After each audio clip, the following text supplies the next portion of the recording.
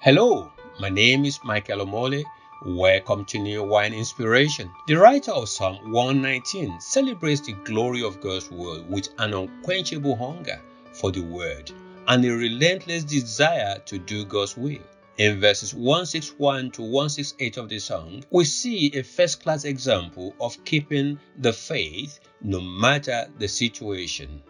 He is so much in love with God and comfortable with Him that every verse of this stanza is about God's word and is directly addressed to God. His confidence in God's word does not diminish during his persecution by highly placed people. He remains fearless and hopes only in God's promise. This is the right posture for believers. It is likely that he is also highly placed to have attracted attention from this set of people. Unlike them, he is not a pervert. My dear friend, this wisdom. You are precious to God. He won't let the wicked dominate you so that you don't become like them. His battle is not limited to persecution from princes. Taking time to understand God's word and obeying it is a battle with the flesh.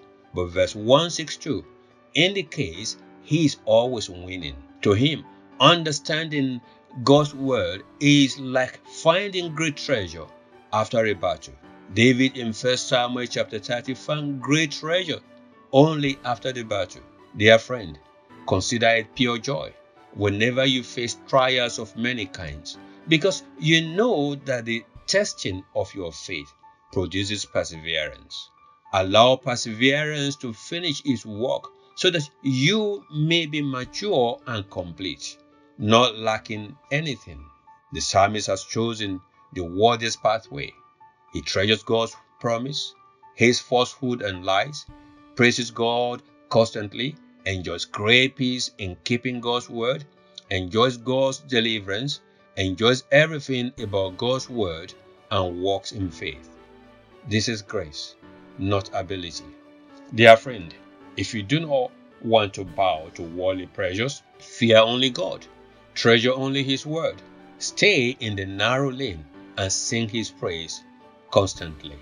I pray that you will be fully enriched in everything by Christ, in all utterance and all knowledge, as you treasure and obey His word.